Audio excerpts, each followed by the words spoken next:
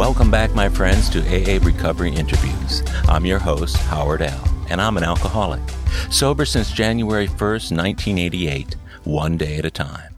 I'm grateful you've joined us. AA Recovery Interviews is the podcast where AA members share their stories of experience, strength, and hope. This podcast is my gift of service to Alcoholics Anonymous and strictly adheres to AA's 12 traditions and all General Service Office guidelines for safeguarding anonymity online. I pay all production costs, no advertising is allowed, and no one receives financial gain from the show. AA Recovery Interviews and my guests do not speak for or represent AA at large. This podcast is simply my way of giving back to AA that which has been so freely given to me. This is the 35th interview in my podcast series and features my longtime friend, Ernie G. His story is a fascinating excursion into a high-class lifestyle of fast cars, flashy clothes, and glittery nightclubs, all underwritten by a high-paying day job and cocaine dealing on the side. As his alcohol and cocaine use turned into alcoholism and drug addiction, all accountability to career, family, and friends evaporated. His risky behavior escalated until he was arrested in a DEA sting and jailed in federal prison. When he got out, he managed to avoid cocaine, aided by increasing use of alcohol. Meanwhile, his marriage and parenthood suffered irreparably. Separation from his wife and daughter soon occurred and culminated in divorce. Left alone and still addicted, Ernie returned to his nightclubs every night of the week to find relief, but those days were gone. Incomprehensible demoralization was hastening his demise until his moment of clarity during a visit to his largest business client, who also paid for Ernie's inpatient treatment.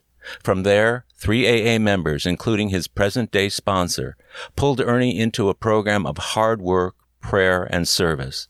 His relationships with his daughter and ex-wife finally began to heal. Today, nearly 16 years later, he is still sober, and his life reflects the willingness of a man who unconditionally allowed the grace of God and the program of AA to change his life. There's a lot more of Ernie's story that you're going to enjoy, some with which you may identify. Like all my other interviews, it's both unique and entertaining, while conveying the serious message of possibilities and hope available in Alcoholics Anonymous. So, enjoy listening to this episode of AA Recovery Interviews with my friend and AA brother, Ernie G. I'm Ernie. I'm an alcoholic. Hi, Ernie. Hi, Howard. I'm so glad you could do this morning, and I'm so happy that we were able to arrange this. I know we've been looking at our schedules and trying to match things up, so this is really special. You know, I first met you, Ernie, I guess it was when you had been sober maybe, 6 months maybe? Or does that sound about right? Randy's my sponsor, and Randy's been taking me to the Saints meeting and the Sunday night meeting since I got sober, almost week 1, week 2. I remember those first few weeks and months of your sobriety. One of the things that really impressed me about you at that time was that you were in the process, I believe, of raising a daughter, or you had a daughter at that point that you were essentially raising, and that's pretty extraordinary for a man to be raising a child in the early days of sobriety, and it really impressed me. Can you tell me how that worked at that time? Yes. So I was released from my inpatient treatment center, and George had requested that both my sponsor, Randy, and my great-grand sponsor, Stephen M., come to my house and do an inspection for drugs and alcohol, and do an inspection for contraband to make sure the house was clean. And so... Did they have an AA search warrant? That's what I want to know. Well, I'll tell you what, they missed something pretty important. They did come and spent a whole Saturday morning going through my house and clearing out the debris. God gave me 2 serious tests during my sobriety. I think there's a second test I'll mention later. I will tell you this, that the guys came in and did an inspection for contraband, and several months later, a little bindle of cocaine fell out of book or something at some point, Sure. which was an early test. But the reason I bring any of this up was you asked me about my being a father in early sobriety and what that was about. And it all stems from Stephen M., who was a father and, as luck would have it, had a daughter the same age as my daughter. Oh, wow. And when he came to my house and he saw how I was living, he was really disgusted and very unhappy. Uh-huh. And what he said to me on that Saturday morning is, it's time to be a man, Ernie, and I need you to get a maid over here first thing Monday morning to clean up this house, because you are a father of a young lady and this house needs to be in impeccable order and it needs to be a clean house for your daughter. Number one. Number two, you're a married man. I need you to cause no further damage with your wife. I said, how do I do that? He says, mostly just keep your mouth shut and make sure your wife and your daughter have the money they need to survive and live off of. And number three, and this is most important, you will always do what's in the best interest of your daughter. And he was pointing his finger in my face. He was pissed off. I'll bet. I was really fortunate. I had Stephen and Bobby J at a weekday men's meeting at 7 a.m. that I went to. And Stephen repeated that mantra to me umpteen times. You will cause no further damage with your wife, and you will do what's in the best interest of your daughter. And so that probably had a lot to do with me bringing up the fact that I was a father, in early sobriety. Yeah, now, so when we're talking about early sobriety, how long have you been sober? What's your sobriety date? My sobriety date is August 2nd, 2005. Okay, so you're coming up on 16 years? 16 years on the 2nd. Very, very cool. Well, I know Bobby J, and I've gone to meetings with him for years. I have not recently so much, but in the early days certainly, and Stephen M. as well, and also Randy M. And those three fellows, just between the three of them, are like they're amazing with the way they work their program and the no-nonsense approach.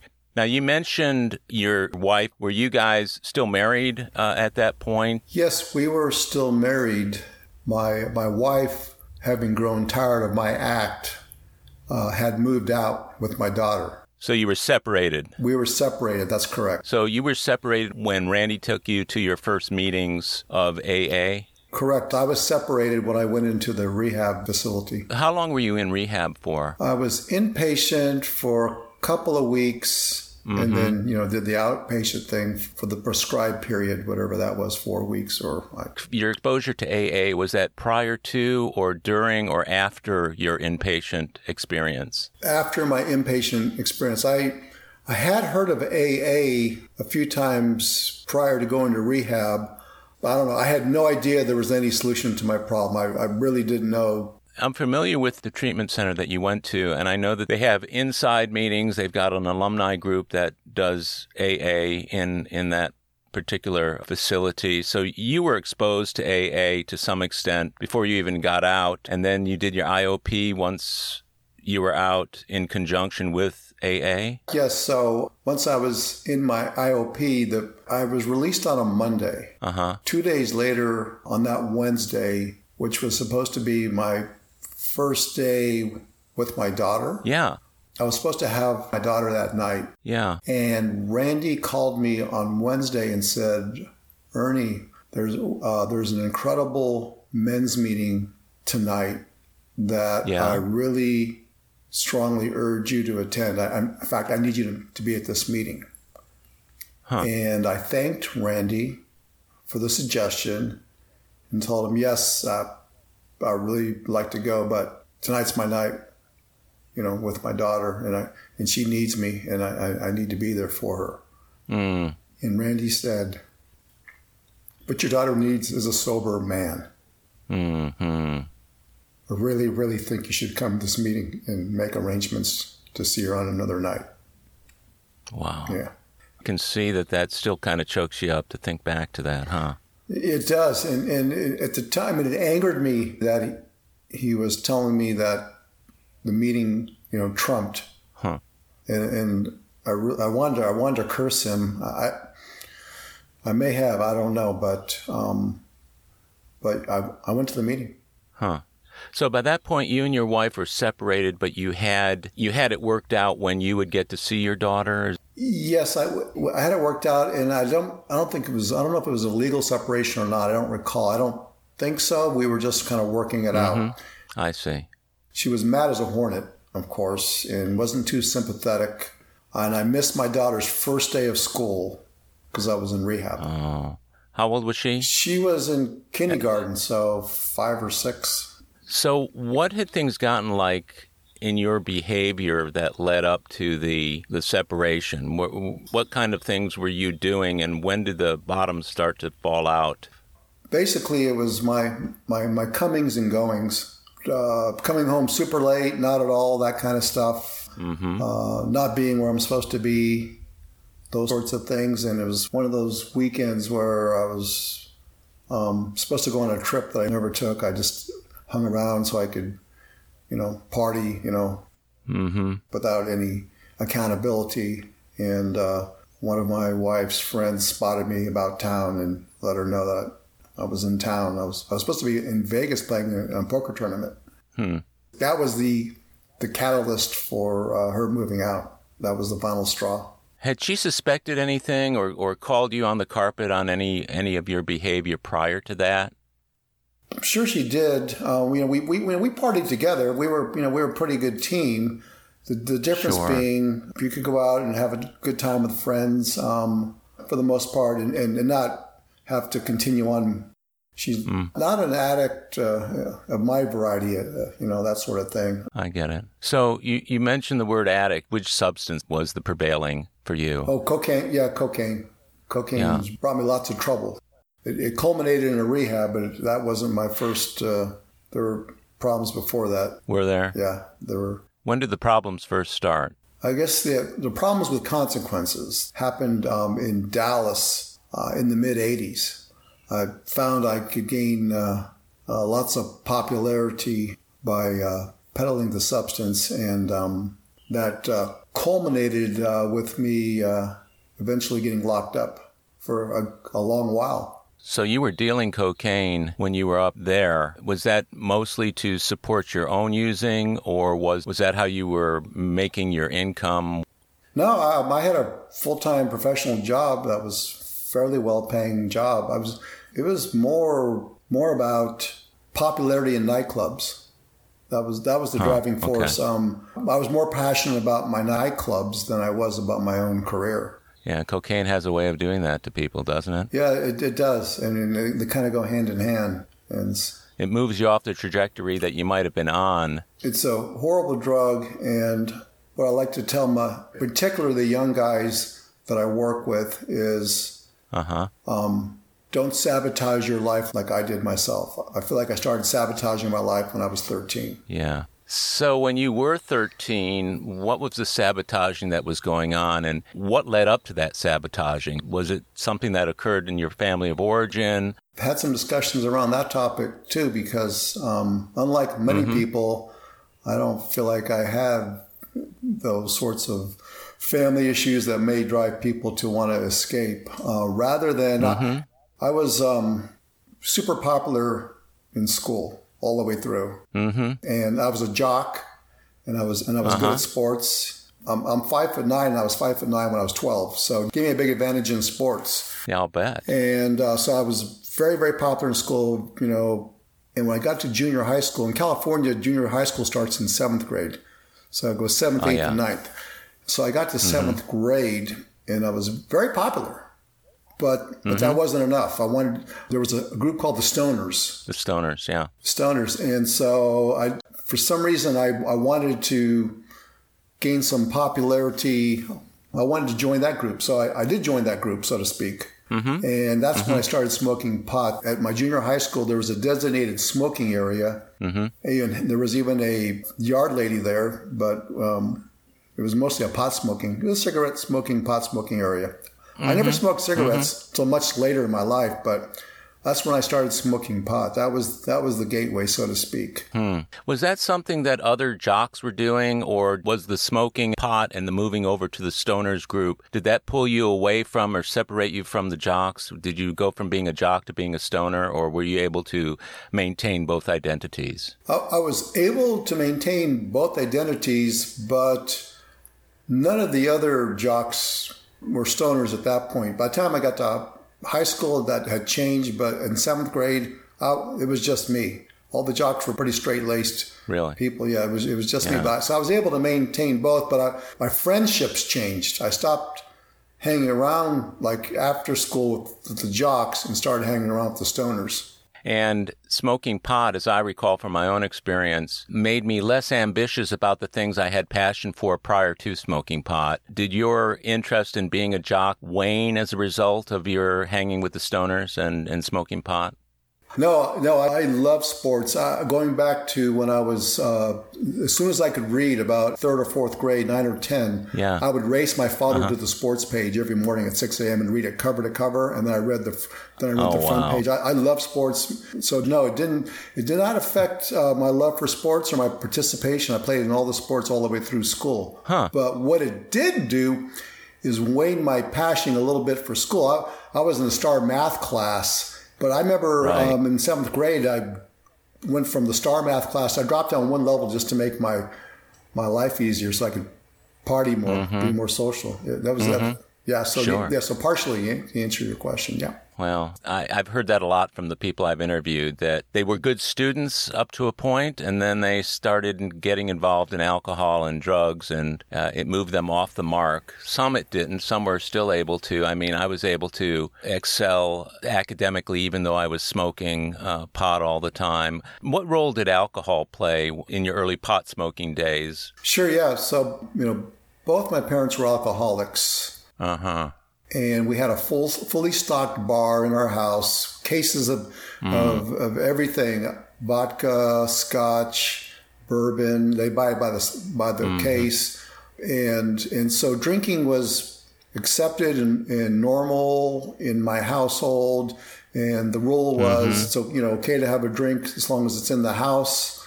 Yeah. And so it was pretty casual in my house. So I think that was sort of an early catalyst, for drinking. And I remember my very, very first bad episode with alcohol. I was in 7th grade. I went to the 7th grade dance, and I poured. I got a 16-ounce bottle of a Coke bottle, filled it up with vodka, pure vodka.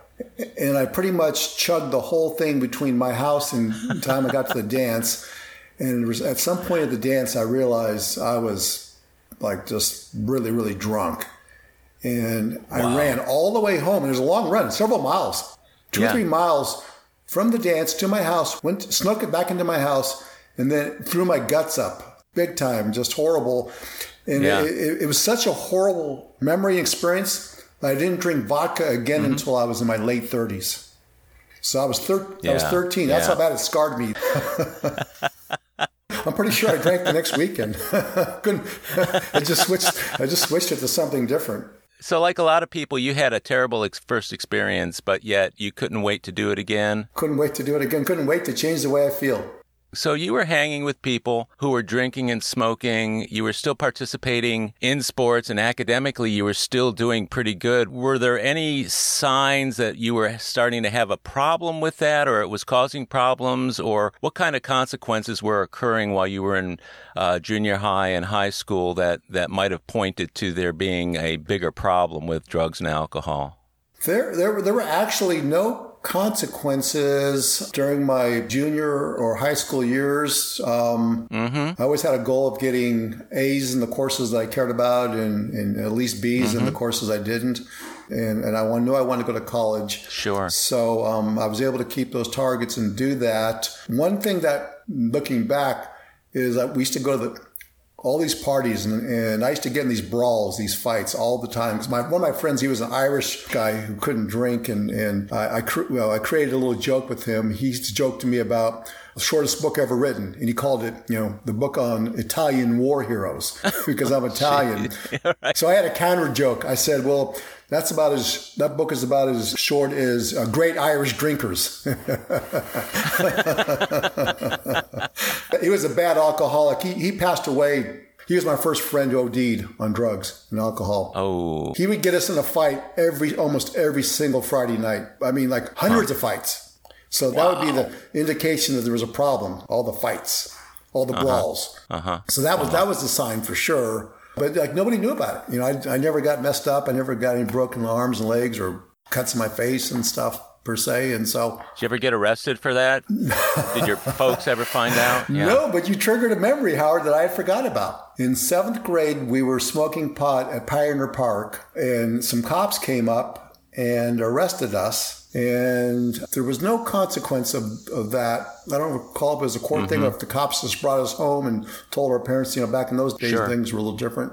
But other than that, no DWIs, no car crashes, no car accidents. I had friends who crashed their cars into tree stumps drunk. That happened a lot in a few times in high school, stuff like that. But yeah. So you were one of those charmed alcoholic drug addicts, I like to call them, that were able to get away with all of that behavior without DWIs, without getting arrested, without the consequences. And it sounds like you had umpteen opportunities to get in trouble, but you didn't. Did that influence the way you felt about the impunity with which you used drugs and alcohol? That's a really good point. The way I viewed myself, post college, is here I'm a young master of the universe. I make 6 figures. I work hard and I play hard. I got I dress in nice clothes and I've got fancy friends. And how could I have a problem? How could I be doing all that if I had a problem? Yeah, so you continued that behavior, you said, through college. Did it deviate very much from the kind of behavior you had in high school? Were you fighting as much? Were you getting drunk and stoned as much or more? So what were the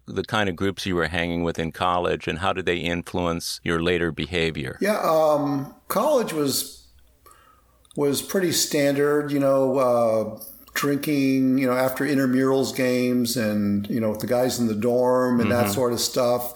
And but here's the thing I discovered. I realized fairly early on in the game I really didn't like pot. It made me paranoid. And so I actually sort of just slowly but surely started smoking less and less pot, started turning down the bong hits because I didn't like the way it made me feel. Sure, I get that. The pot smoking waned just, every year it just got less and less and less until I finally came to the point that I hate pot. And I would make this comment even right before rehab. You could put a bale of hydro in my living room, come back in 1 year, and there wouldn't be 1 gram missing because I just didn't like the drug. Yeah. Did the moving away from pot move you more towards alcohol or other substances? Yeah. So there was no cocaine in college. It wasn't on the radar. It was really, really expensive. Yeah. I started working at a nightclub my senior year in high school, and there was a drug dealer there. And so, sometimes he'd front me a little bit, and I would be able to sell a little bit so I could afford some myself. That's where cocaine started creeping in a little bit. Yeah, probably like the senior year in college.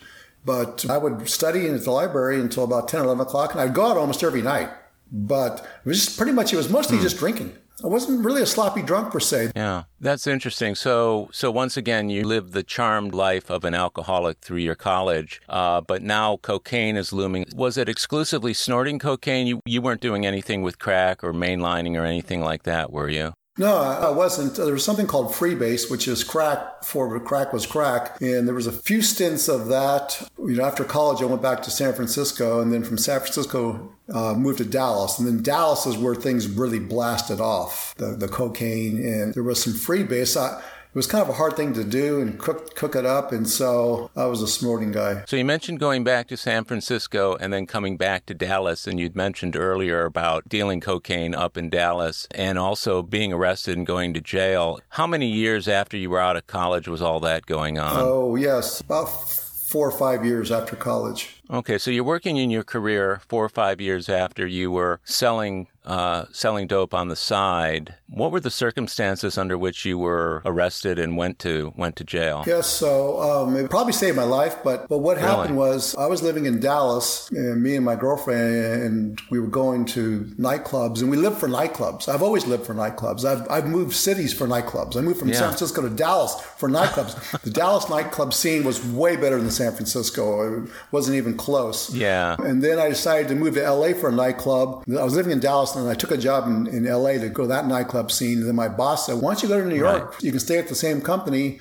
and New York's got better nightclubs than Dallas. So I said, yeah, that's a good idea, and I won't have to switch jobs. So I reneged on a job that I had accepted in LA and stayed with the company I was working for and took a job in New York. And I had a little entourage. You know, we were wheeling and dealing cocaine, you know, and I knew everybody at the nightclub. When I pulled up to the nightclub, the sea would part. But anyway, I was moving to New York. So life was going to change. And so I'm in New York for 6 weeks waiting to get an apartment. And then I get the apartment. The movers are coming to get our stuff in Dallas. I go back to Dallas to wait for the movers. It was like a 2-day thing. Yeah. And my entourage had arranged for one last deal. And it turned out that deal was with the DEA. Had they been following you for a while? Yes. It's so funny, Howard. You know, you'd say to yourself, because when you're doing coke, you get paranoid. You say, you know, those weren't two G-men in a suit walking in the parking lot of my garage. It couldn't be following that. And then one day I was driving out of my apartment in Dallas. I come up and I stop and I look both ways. And there's a guy on the other side of the street snapping a picture of me in my Corvette as I'm pulling out. I'm like, that guy couldn't be taking a picture of me. And even on the day we got busted, I said, that cannot be a helicopter trailing us around the city of Dallas. Oh, yes, it could. it was, you know. And so... Oh, my gosh. You think, I'm just being paranoid. And guess what? I wasn't. Right. I wasn't paranoid. Right. Yeah, so I went back and we were set up by the DEA, and it's, you know, how 5 of us got arrested and 5 of us ended up going to jail. Yeah. Wow. So what kind of sentence did you get from that? 5 years with 3 years special parole. I'll give you a little fun fact. So I went to Lewisburg Federal Penitentiary, and it's a very impressive prison. The gutters are made out of copper, and the scales of justice are imprinted on these copper gutters every 3 feet. I think Al Capone may have stayed there. It was a pretty impressive place. But I had a good job. I was being a white collar guy. I got to work for the warden. That's where I worked, you know, during the day, and did paperwork, for the warden. So it wasn't bad. But wasn't bad at all. Worked out every day. Read 1 million books. So you were the Shawshank Redemption guy, huh? Working for the warden? Yeah, that's true. That's true. So how long did you spend actually behind bars? About 30 months. Then I was paroled to New York City. We had moved to New York, and it was kind of funny how even that happened. So, we got busted in Dallas. And I hired like one of the top criminal attorneys in all of Dallas. And all the money I had made, wheeling and dealing, I gave him. And he got me no true bill. We were indicted by the state of Texas. And so I'm living in New York thinking everything is pretty cool. And then about 1 year later, I get called up to the HR department. And I really thought I was going to get a promotion because I was doing pretty well. And I get up there, and it was the 2 same DEA agents that arrested me 1 year earlier. I had been indicted federally. Ouch. And my attorney had actually told me that could happen, and it did. So what you learn is pretty damn easy to, if you hire attorneys and spend money to get off a state deal, almost impossible to get off a federal deal, no matter what. My dad had told me a long time ago, I'm too old to go to jail. Because I told my dad what I was doing. He said, I'm too old to go to jail. Right. And he says, they're smarter than you and they got more resources, And he was right. Yeah. So what was the outcome of that federal case? Yes. And, so I went back and, we were watching Miami Vice a lot back during those days. And I thought it was Don Johnson. I had a Don Johnson jacket. I mean, almost exactly the same as his. I drove a black Corvette. And we still, we'd watch, Miami Vice, and then we'd go out partying. And so I thought I was done. And that was my downfall, because I had a sawed-off shotgun in my car, and they used that as leverage to get me to. Said you might be able to bullshit your way out of the drug thing, because I didn't get caught. My entourage got busted, not me.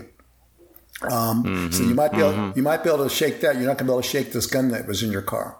So I ended up pleading guilty and got that 5-year sentence. Okay, so that was another 5-year sentence, or that was the original sentence you're talking about? That was the original, yeah. Because the first one, the state beef, I was looking from 0 to 99. Texas is not a place to get busted for drugs. I was looking up the maximum 5 to 99. It was pretty hellacious, but again, no true bill. So I got off the state indictment. You were off the state indictment and moved right into the federal indictment. Yeah, federal, yeah. And so 30 months behind bars, you're paroled. Did that experience in prison, did that change your thinking about what you had been doing? Did it make you want to stop doing it? Or from an addiction standpoint, did you still feel that you were addicted while you were serving your time? What did that look like? As funny as this may sound, I never thought I was addicted. What did I learn from that experience? I learned I didn't want to be in jail. So what did I learn? I learned not to sell drugs. That was crystal clear. I learned that lesson really well. Never again, not selling drugs, not doing that. And so I just wanted to get out of there as quick as possible and resume my life. And then when I got out, I was on parole. And parole in New York City was no big deal. The guy was so busy, he didn't even have time to worry about me. But then I moved to Houston about a year later, and when I got to Houston, the parole officer, Rocky P, he used to show up at my apartment at 8 o'clock in the morning and piss test me, or show up at work and random piss test me. So now I could drink. Wow. There was no rule against drinking. There was just no drugs. Right. So the entire time while I was on parole, I never used drugs ever until I was on special parole for 5 years. I went 4 years and 11 months without using any drugs. On the 12th month of the 4th year, I was at a nightclub, and I finally broke down and used some coke and had to sweat out a piss test. Because with special parole, you come back and do the whole thing. They can make you do the whole thing over. But during my parole, I drank, but no drugs and no DWIs. To this day, I never got a DWI. Luckily, of course. That's amazing. So while you were in prison and after you got out, you never acknowledged a drug problem. You acknowledged a drug selling problem. Correct. Nobody ever suggested I get help, do a 12-step program. That was never suggested to me, anybody at all. Or if it was, it may have been very briefly. It wasn't nobody family-wise or girlfriend-wise or... Yeah. Were they bringing AA behind bars at all at that time? Did you notice? I don't know. Probably. Yeah. One of my earliest guests, Tom D., got sober in prison and was sober for 20 years before he got out. And his is an amazing story, but he credits AA in prison with saving his life. You got out, and so you went back to behavior. Instead of going back to cocaine immediately, you waited till the very end of your parole to do it. What was the outcome? Did you get caught again, or what was next after that? Yeah, so after that, I just was working pretty hard, got my license, playing a lot of golf. I was like a four-trick pony. Work, go to the gym, play golf, and go night clubbing. That was my four-trick pony. Those were my four passions, and I did them all really, really well. This is while I was in Houston, and so what I'll say about drinking, all the way through, all my buddies drank, and so, a fair amount of drinking. Cocaine use, it was only as available. It wasn't, none of my friends did cocaine, and so hit and miss, it was, but if you look back, it was probably pretty slow acceleration. Here and there, a little here and there more, and just, it kind of started snowballing. And then when I met my wife, we started partying pretty good, and then it really amped up quite a bit. We'll be right back. My friends, if you're enjoying AA Recovery interviews, check out my Big Book podcast, the complete unabridged audio version of the first and second editions of Alcoholics Anonymous. It's an engaging word-for-word, cover-to-cover reading of all 11 chapters and original stories, including rare stories not published in the third or fourth editions. Listen to all 85 episodes by subscribing to the Big Book podcast on Apple Podcasts or wherever you get your podcasts. Or listen on BigBookPodcast.com. You'll know you've arrived when you see our logo, a first edition Big Book wearing headphones. And we're back. Did your alcohol use supplant your use of cocaine during the years that you weren't using cocaine very frequently? Did you drink like a drug addict, or would you not have considered yourself a problem drinker at that time? Yeah. I had discipline in terms of only drinking at nightclubs. I didn't drink. I wouldn't be drinking at home alone. That sort of thing.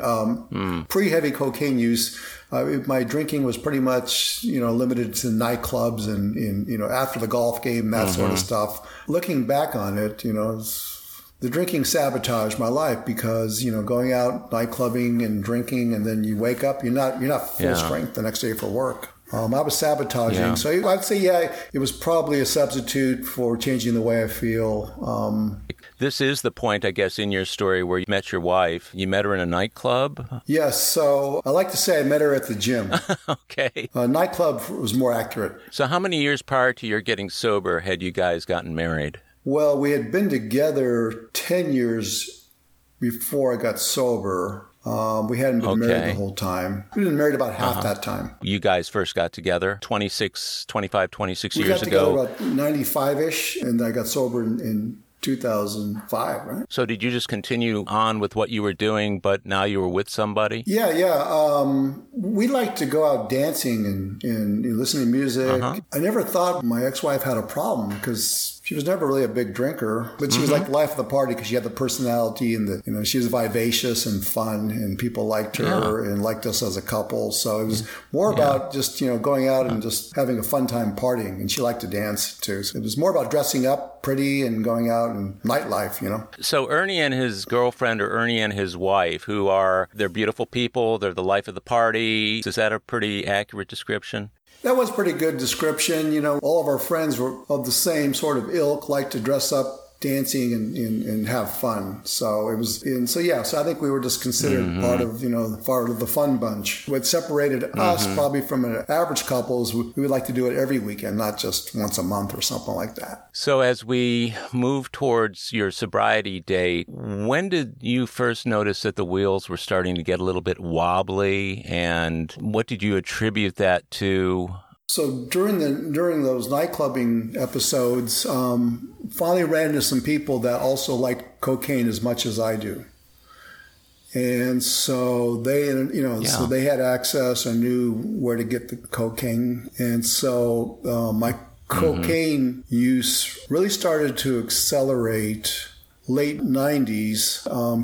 Took a break from that when our daughter was born. We managed to take a year off from partying, and then and sort of kicked back in. Started to take over my life, I would say, around maybe 2003. And I remember exactly what guaranteed I was going to wind up either dead or in rehab or in jail was three things happened.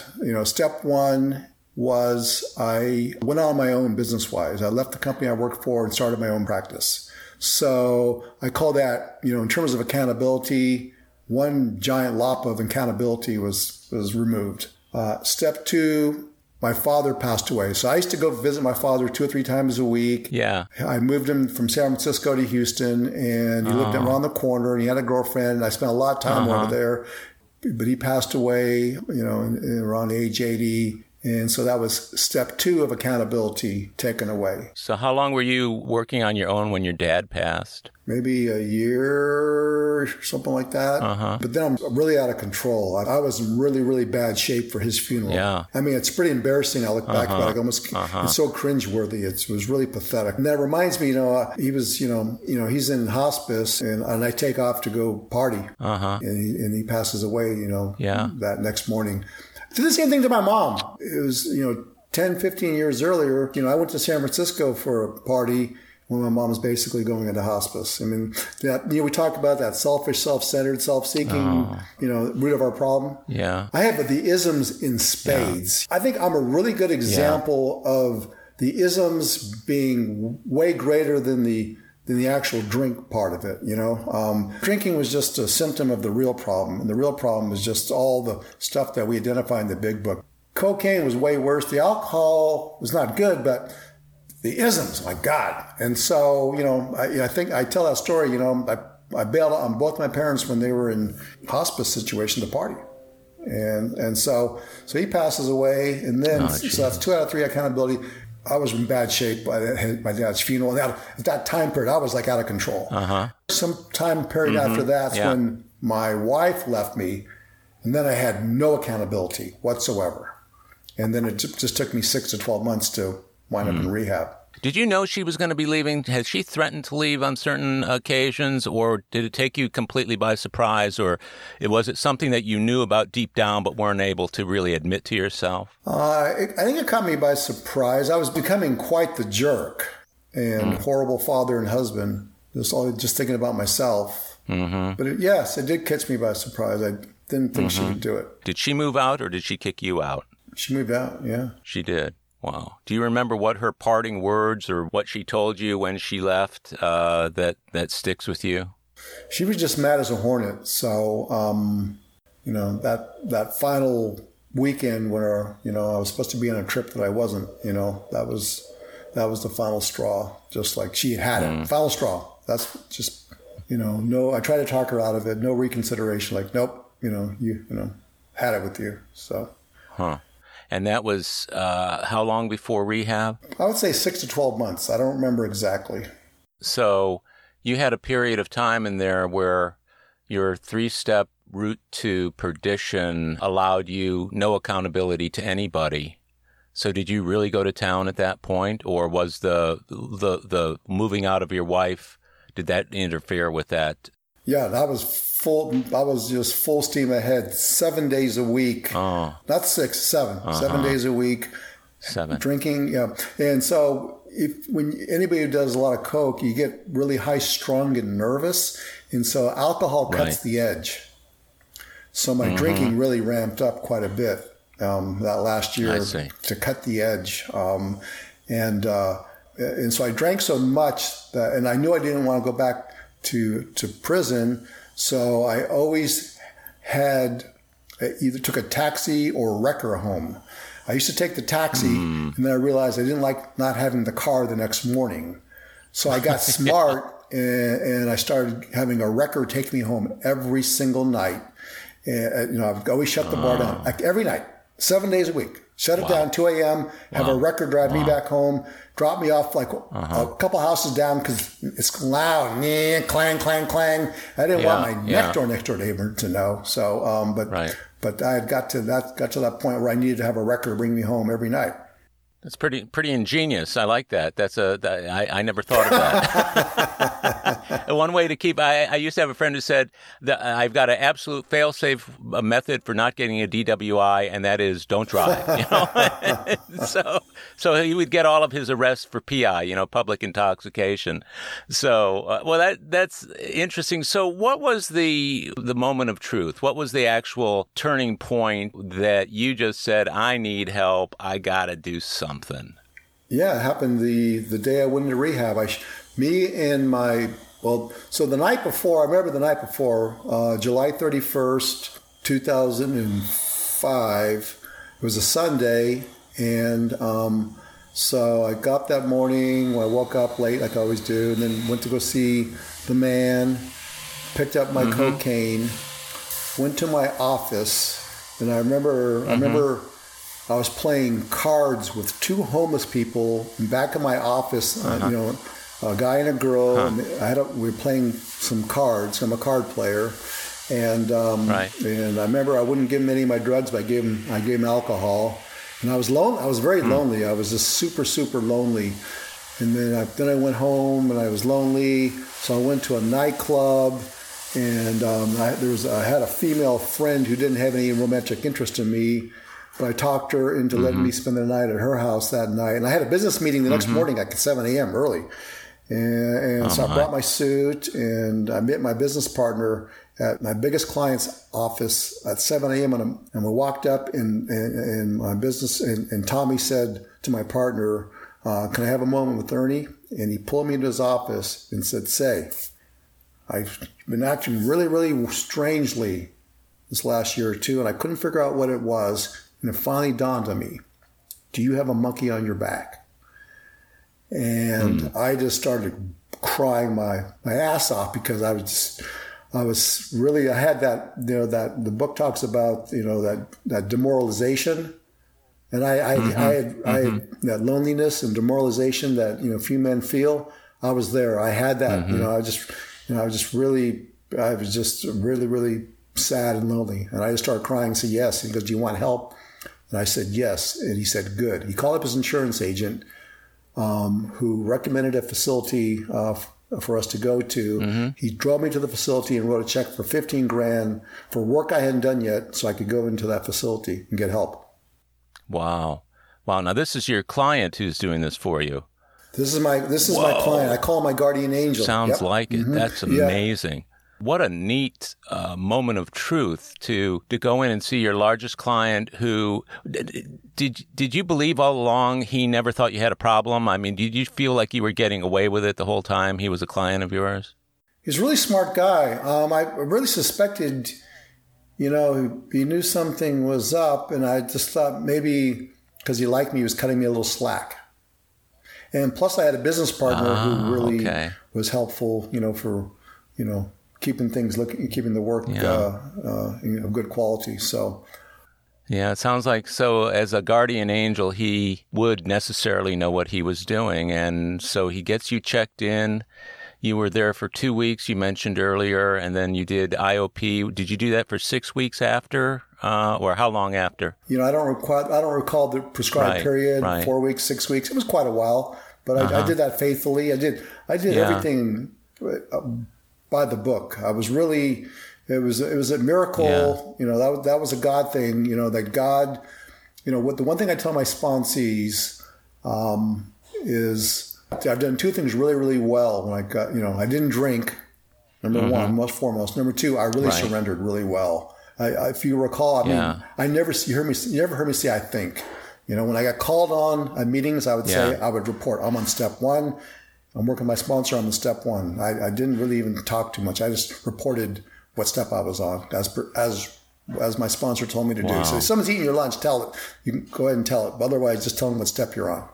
Yeah, and people won't know what's going on for you if you don't tell them. It's so easy in the 3 to 5 minutes that you have to share in any given meeting to talk about anything but what's really going on. So I really admire that, and that to me demonstrates the real importance of a good fundamental sponsor. I get that. So let me ask you this question, Ernie. Do you think that based on your experience and what you've experienced over the years with AA, do you think you could have gotten sober in AA without going through treatment, or was treatment kind of a vital first step for you to have to go through before you could get to your willingness to engage in AA?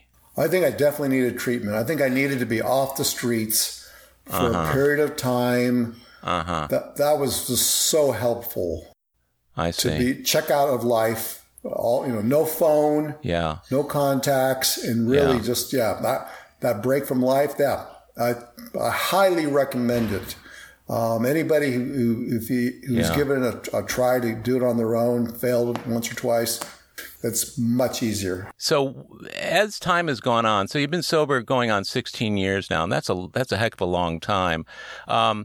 Were there times during that period between when you first got sober and came into AA and along the way, or even up to today, that your sobriety was severely tested, or your willingness to stay sober was stretched to its limit? And how did you handle those situations if you had that? I'll tell you about the biggest test. It happened on a Saturday morning. I drove to the office and no one was there. Parking lot was empty, covered parking, parked my car, went to the trunk, got my briefcase out. I always keep my briefcase in the trunk so it doesn't get stolen. I go into the office, work for an hour, 90 minutes, come back downstairs, go to the trunk, open the trunk, stick the briefcase in the trunk, look down, and I see a giant bindle of cocaine, like an 8-ball worth, a big bindle, sitting right there at my feet. In the trunk? Not in the trunk, on the ground. On the ground. Oh, my gosh. And I'm thinking, what are the odds that there be this giant bindle, 8-ball of cocaine sitting there at the foot of my trunk, which I don't think was there when this morning, like, it just seemed so improbable that would happen. And all these thoughts are going through my head. What should I do? What do I do? Do I throw it away? What's the next right thing to do? I was like, just didn't know what to do. I didn't know what to do. And I had these thoughts, should I call my sponsor? Yeah, I probably should call my sponsor. How long were you sober at this point? 6 months. And ultimately I decided the best thing to do was to do nothing, drive away, and call my sponsor. And that's what I did. I didn't touch it. I just backed up and pulled away. I thought maybe I was being set up, by somebody to get busted. I didn't know. I just thought I was being set up somehow, some way. And I just thought the best move was don't touch it. Just drive away, call your sponsor. And that's what I did. I jumped in the car and I called my sponsor. Did you look around for it the next day? No. It's I've been lucky. I have the relief that the big book talks about. Recoil like a hot flame. I'd like to. I always mention that today. If God came down to me right now and say, "Hey, Ernie, you just had this great interview with Howard. You're really in a great place. You can resume drinking like a gentleman." I would thank God, for the offer and say no. I don't need to sprinkle anything in my life to make it better. And I have the best family of friends in the whole wide world. I would never want to give that up for anything. There's no substitute for our fellowship. Yeah. It's just the most amazing thing in the world. And so it's such a gift, such an advantage in life, how we walk life together. We do life together. It's just an amazing thing. Yeah. So, and you're talking about a tandem blessing there is what I hear you saying. The fact that you got through that situation at 6 months, and in the years since, you've recognized the importance of the fellowship and staying close and staying connected. We started out talking about your daughter and the fact that you have a relationship with her that probably would not have been possible without being a sober member of AA. Is that a pretty fair statement? I didn't know how to be a good father. I didn't know what that looked like. Number one, I was too selfish, self-centered, self-seeking to be a good father. Step one. Step two, I really didn't know the right action moves. But my grand sponsor gets all the credit because he had a daughter, and he showed me exactly step for step what it means to be a good father, a present father, a father who's there for their daughter at all times, a man that their daughter can count on. And so, I tell my young guys, because I really like working with guys who are going through divorces and who have kids, because I was there. Mm-hmm. My ex-wife came to my house 4 days ago and cut my hair. I'm getting married in next year, and she wants to come to the wedding. And my fiance is down with it. Wow. Like, what could go wrong with that? But it just shows the power of the program that, I can have my ex-wife and her husband over at the house, and it's all thanks to the program. We learn, what's important, what's not, and so I like to tell the guys who are going through divorces and broke and have credit card debt and all that stuff. There's one of us out there who's gone through whatever you're going through and can show you how to do it sober style. Yeah. Do you find that you realize that about them after they've already been attracted to you? That's how it's been for me as a sponsor, is that a guy will ask me to sponsor him, and somewhere along the way I'll say yes, but it isn't until we start getting together and start working the steps that I start to realize just how much like me he is, or how much like him I am. Have you found that to be the case as well? Or do you seek out those guys? I don't even know if I should say this. This is kind of bizarre, but I mean, seems like I seem to attract a lot of gay guys for sponsees. That and guys who are broke. Because I talked about my credit card debt. Most of us have that when we come in the program. But I feel like I have a lot to offer the men who have wives who are mad as hornets. Because me and my ex-wife, we almost rekindled. It was possible. Right. And so the program, I was talking to a guy the other day. I said, you just have to stay sober, work the steps, and let God take care of your wife and the kids. You have to trust that. You have to trust that. I guarantee you it'll work out for the best if you just stay sober and work the steps. Guaranteed. No questions asked. That's a process that you have to go through and you have to trust in. And the results are nothing short of phenomenal. That's been my experience. And are you still involved in the alumni group at the facility that you got sober at? No, I'm no longer doing the men's luncheon. I had the pleasure co-chaired it for many years. So the gifts of sobriety are materializing and have materialized over the course of your sobriety. You just mentioned one just now. You're going to be getting married as a sober member of Alcoholics Anonymous. The woman that you're marrying is, we like to believe that our spouses are really very, very supportive of our programs. Have you found that to be the case with your fiance? Oh, my God. I could not have a bigger fan. I told her we're taking Randy to lunch on Sunday and then going to watch him pick up his 17th year chip on Sunday night. And she said, give him a kiss for me for getting you sober. Cool. And so I told her, he'd probably like to have it directly from you. But he's the best sponsor in the world. He's amazing. He listens exceptionally well. Yeah, he does. I've had the opportunity to get to know him, and he's been through quite a bit himself over the course of his sobriety, and he really demonstrated some pretty exceptional coping mechanisms and tied them very closely to his participation in the program. We're getting ready to wrap up here. I just wanted to ask if there were any things that you could say to a newcomer who's kind of on the fence about Alcoholics Anonymous. What would you say to them? I would say find a couple of people who have two things. One, great sobriety, and two, you find them very attractive as humans and spend as much time as possible with them. I wonder, Howard, you and I love the meetings. We love the fellowship. It's a joy. Wednesday night's my home group, and it's my favorite day of the week. I wake up happy Wednesday morning because it's right? Yeah. And I perceive, I have friends who stopped working the program and have managed to stay sober, and they just don't enjoy the program like we do. They just don't enjoy it. And for me, I love the program. I enjoy the fellowship. I enjoy the men. Yeah. And so I perceive that perhaps some people just don't get that connection.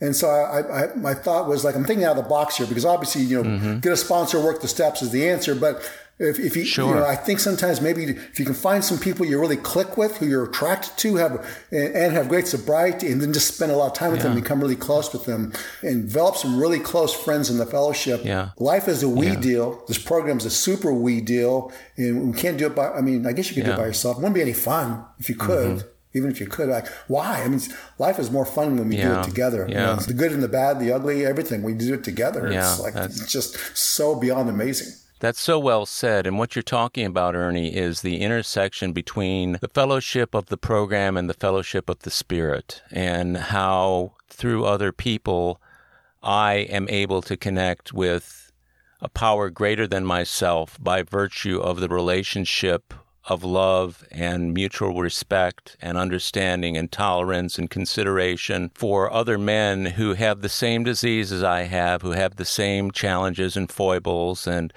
who enjoy the same opportunities, enjoying their lives as anybody can who does work the steps of the program. So I think that's a terrific attitude to have. When you're talking to somebody who's on the fence, to say, find the people and stay close. I always say, if you don't come back to AA for yourself, come back for the other people, because your presence, newcomer, is so important for the people sitting in that room to feel, as long as they want to feel grateful about the gifts of the program. So you're an extraordinary example, I think, of a man who's worked this program to the fullest. I see you residing in the middle of it, too. That's the cool thing. Whenever I see you, I never wonder, I wonder how Ernie's doing, because your program is reflected just in the way that you are. And I see it whenever I see you, and it always brings a smile to my face when we run into each other. I love you, and I'm so glad to have you as a friend and a fellow trudger on the road of happy destiny. And this has been amazing for you to be able to sit here with me, talk about our respective lives and sobriety. And I can't thank you enough. Thank you, Howard. And I love you. and want to compliment you. One of the things you did for me in those first days is you remembered my name. You talked to me with love and respect. You made me feel like I was, one of the guys in the fellowship. From day one, I didn't feel like an outsider. I felt like, I knew you were like well-loved and connected. And since you loved me, I felt safe. Like if Howard's hugging you, you're in. It went a long way. And, I observed that. That's, I really appreciate how you embrace all of us men, every last one of us. It's a special gift. Thank you. Thanks, Ernie. Well, my friends, that's it for this episode of AA Recovery Interviews. Thanks to Ernie G. for sharing his story, and thank you for tuning in. If you enjoyed AA Recovery Interviews, will you help me spread the word by recommending it to at least 3 people you know?